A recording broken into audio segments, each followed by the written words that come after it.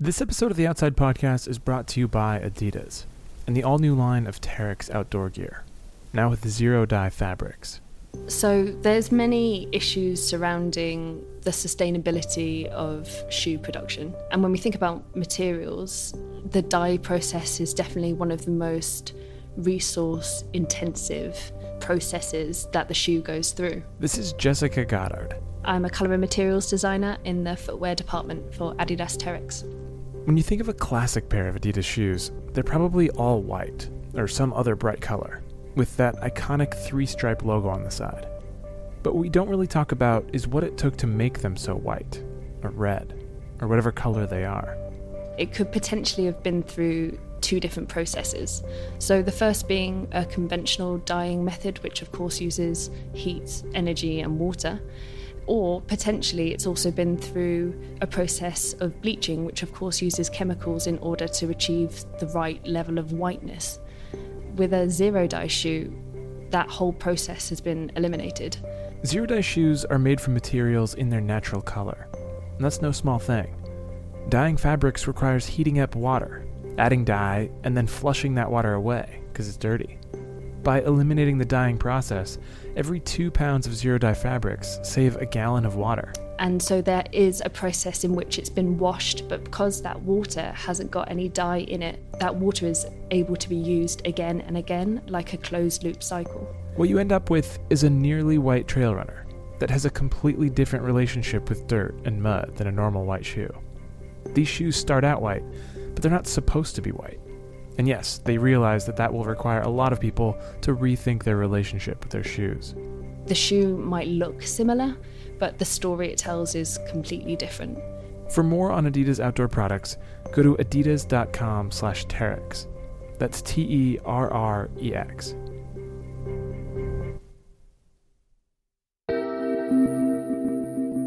From Outside Magazine and PRX, these are Dispatches. Stories from our writers in the field.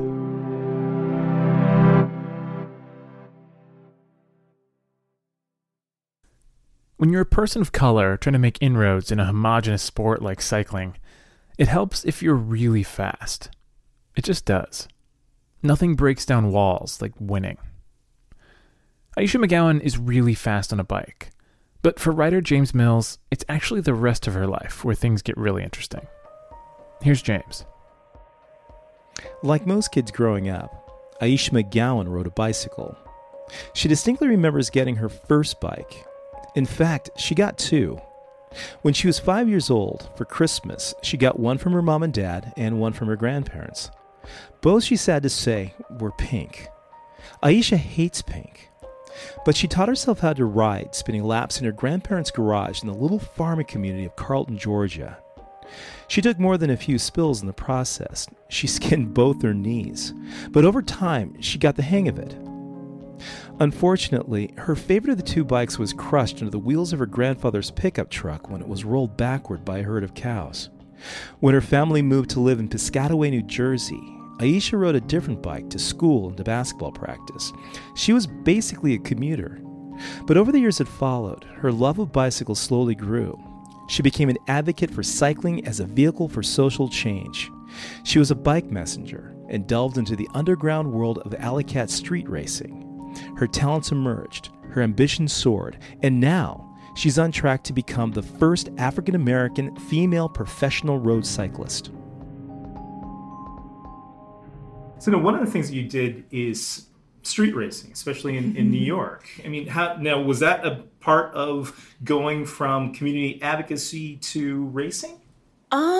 So I was still in my early 20s at that point, and that was just the thing that I enjoyed doing. I had made a lot of friends in advocacy and made a lot of friends who weren't in advocacy but who just rode bikes because it was fun.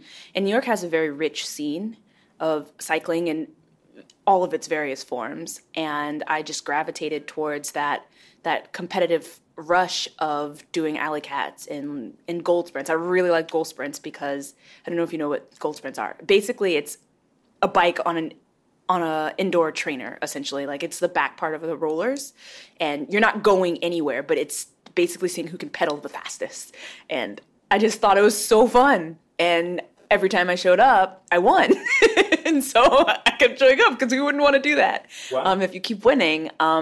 And I think that was the first time it was like, I'm trying to be better than I was before. Whereas with Alley Cats and like other things that I was doing, it was just, I'm just showing up because it's fun and I'm having a good time. But I wasn't really seeking to improve. I wasn't seeking to do better than the last time. But because I kept winning these gold sprints, it was like, now I can't let someone else beat me. I have to step my game up. And it was the silliest thing because they're not really for anything like tangible.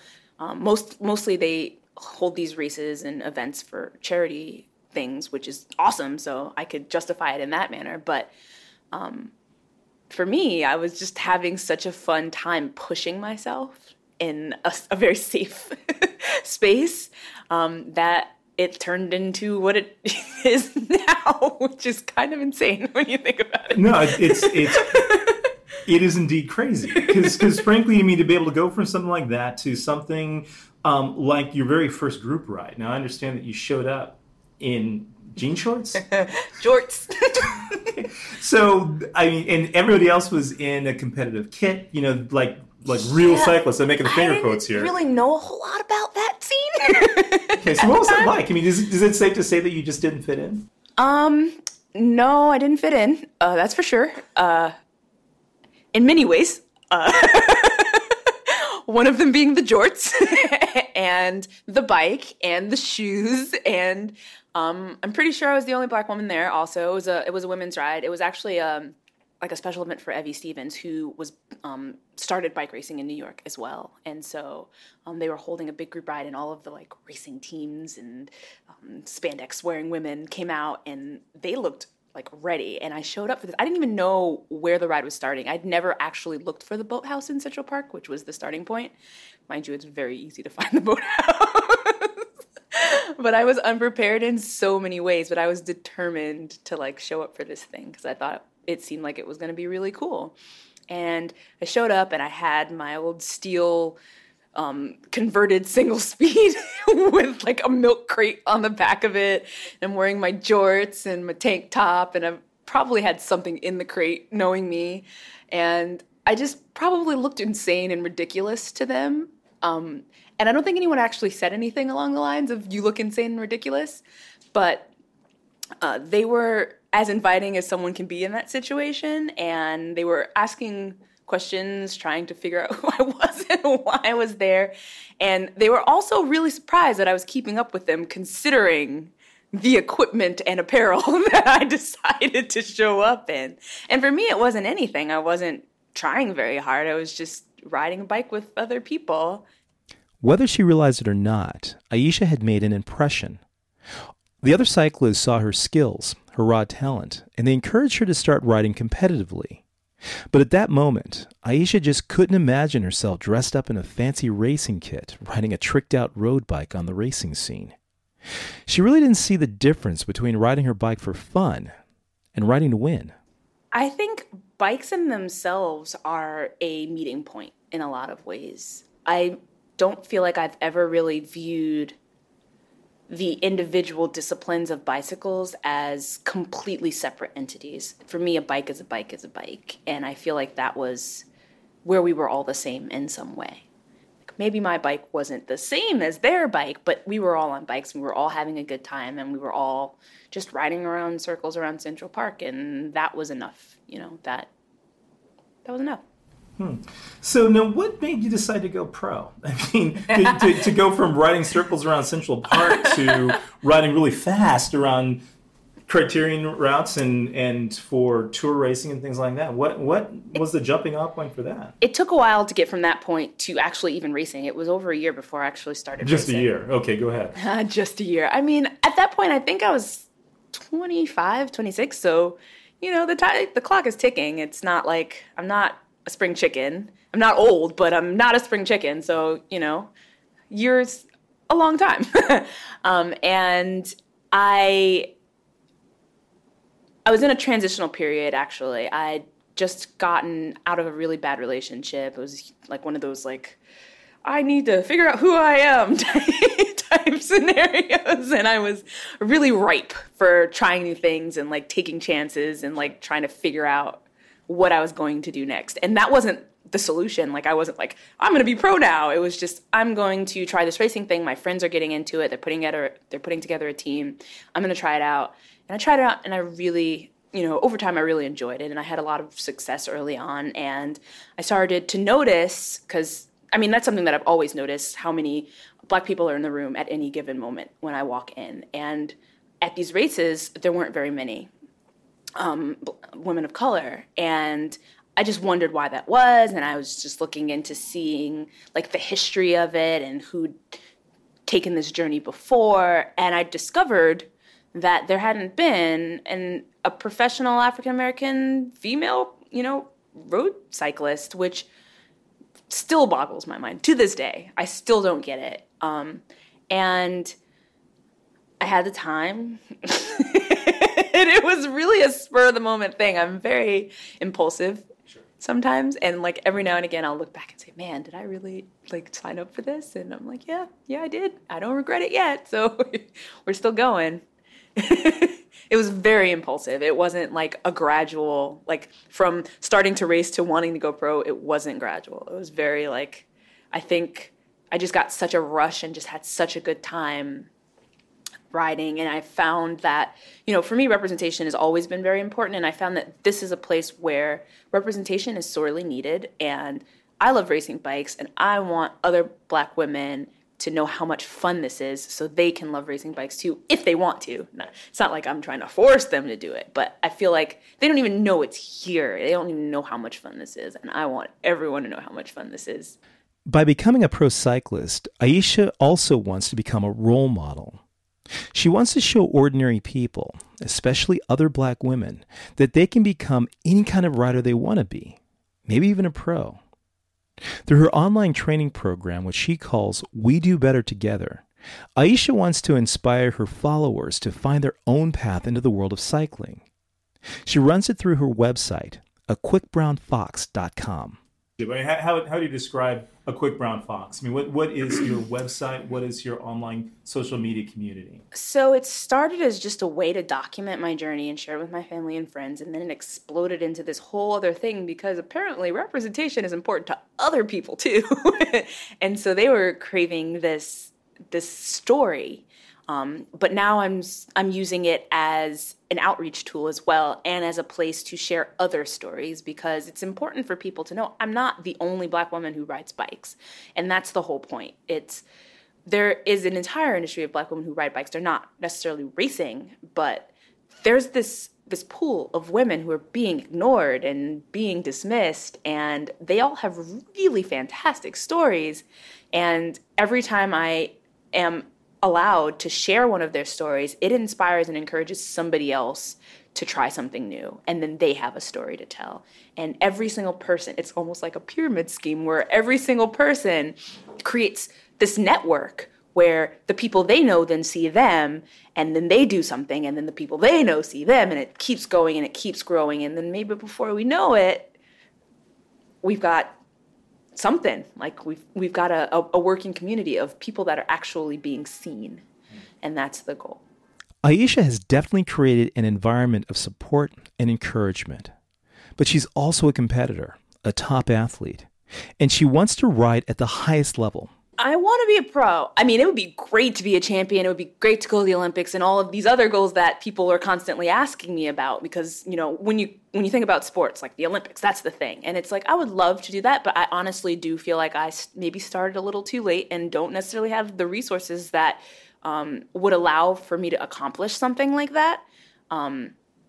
But for me, it's more about opening the door and leading the way for future champions and future Olympians. And I really hope I live to see the day where that happens because that would be fantastic. But just planting that seed is super important and just creating that example for somebody to maybe see and be inspired by and go for it. So let's move on. Yeah. And to that point, Let's talk about your cycling, really. I mean, what are your goals? I mean, long term, what do you hope to accomplish as a cyclist, as a professional? Success looks like a contract.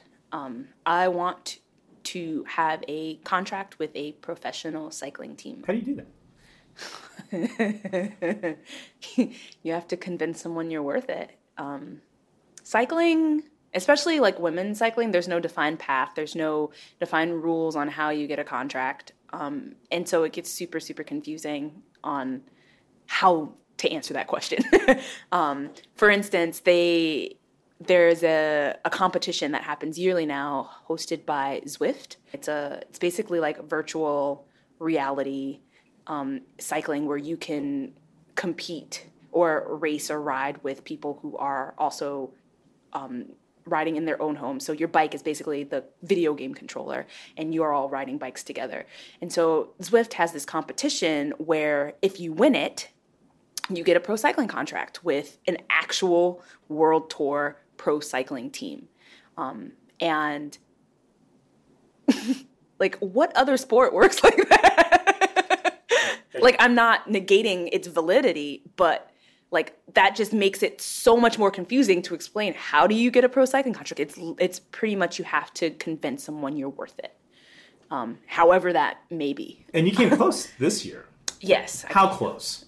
Very, but it's a very tough industry, so nothing is guaranteed until the ink is signed on both sides. Yeah. And as you are also working on your own cycling, you're also helping to encourage other people through cycling. A Quick Brown Fox does kind of the same thing, right? I mean, you have the virtual ride. Tell me a little bit more about the process of how one goes about participating in one of your online rides. Okay, so I host a virtual ride series called Do Better Together, and it's in the winter. So we've already done 2 months this year. We've done January and February. I forgot what month it was. It is now February. And March is the only one left. And the idea is to give people something to aspire to in the winter months. Because I know personally I get really complacent in the wintertime. It's really easy to just do nothing.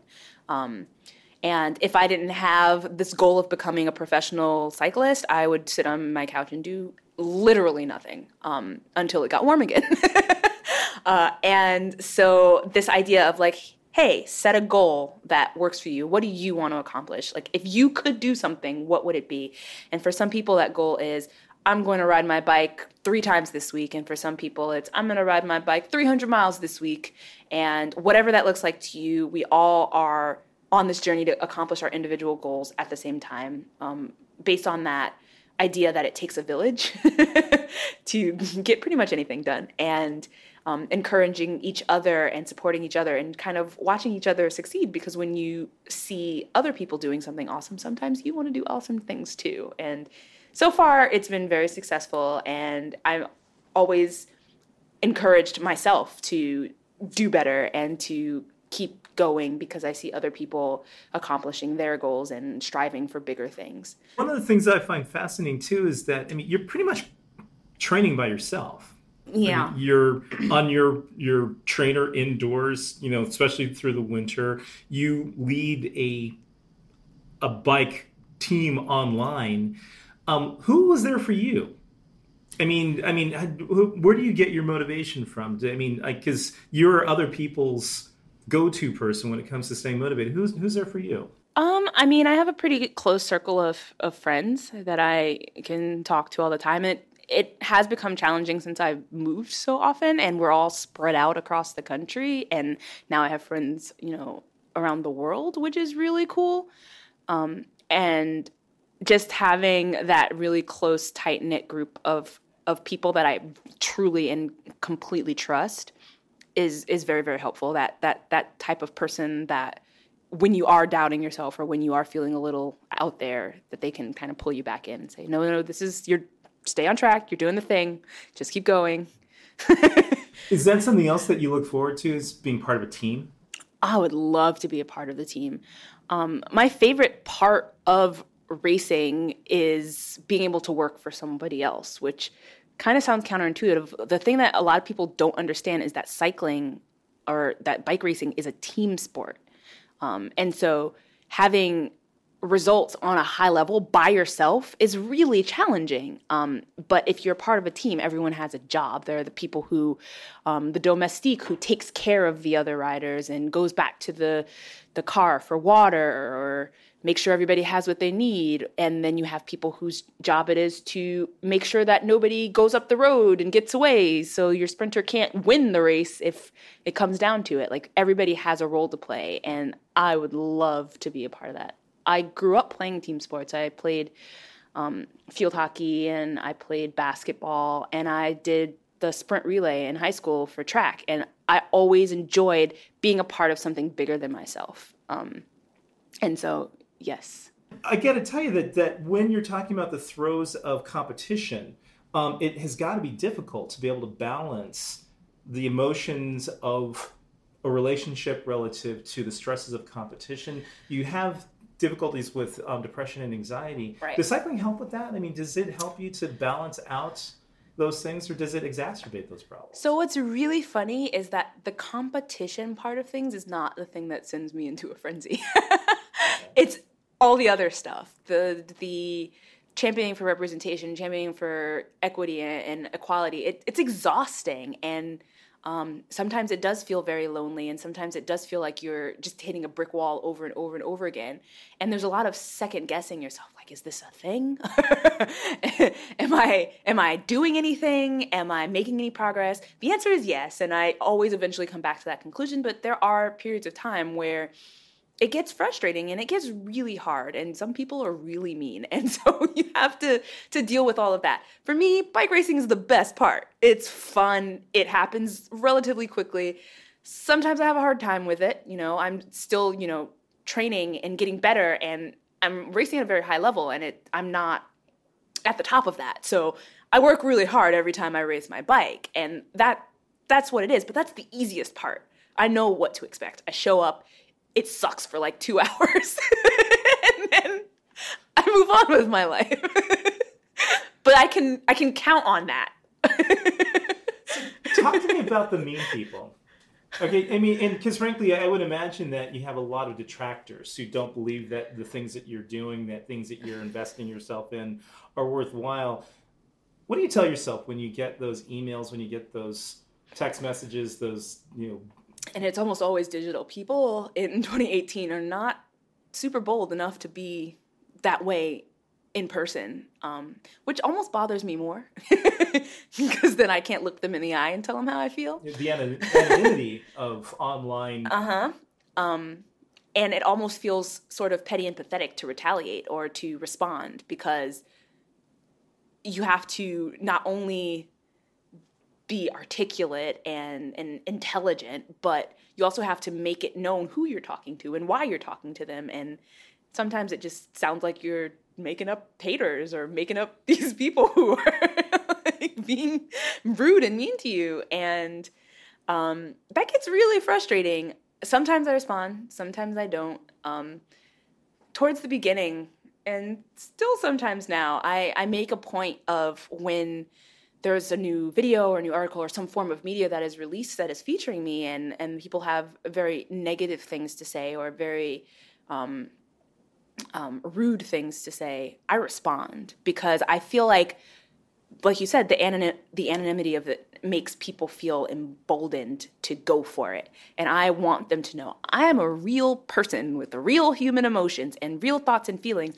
And if you have a question, I will answer it for you. And I always do. Like, why does this matter? Just race your bike. You probably stole that, or whatever they come up with that day. And it's just like, guys, why are we still doing this? And that's usually the question I ask. Like, really?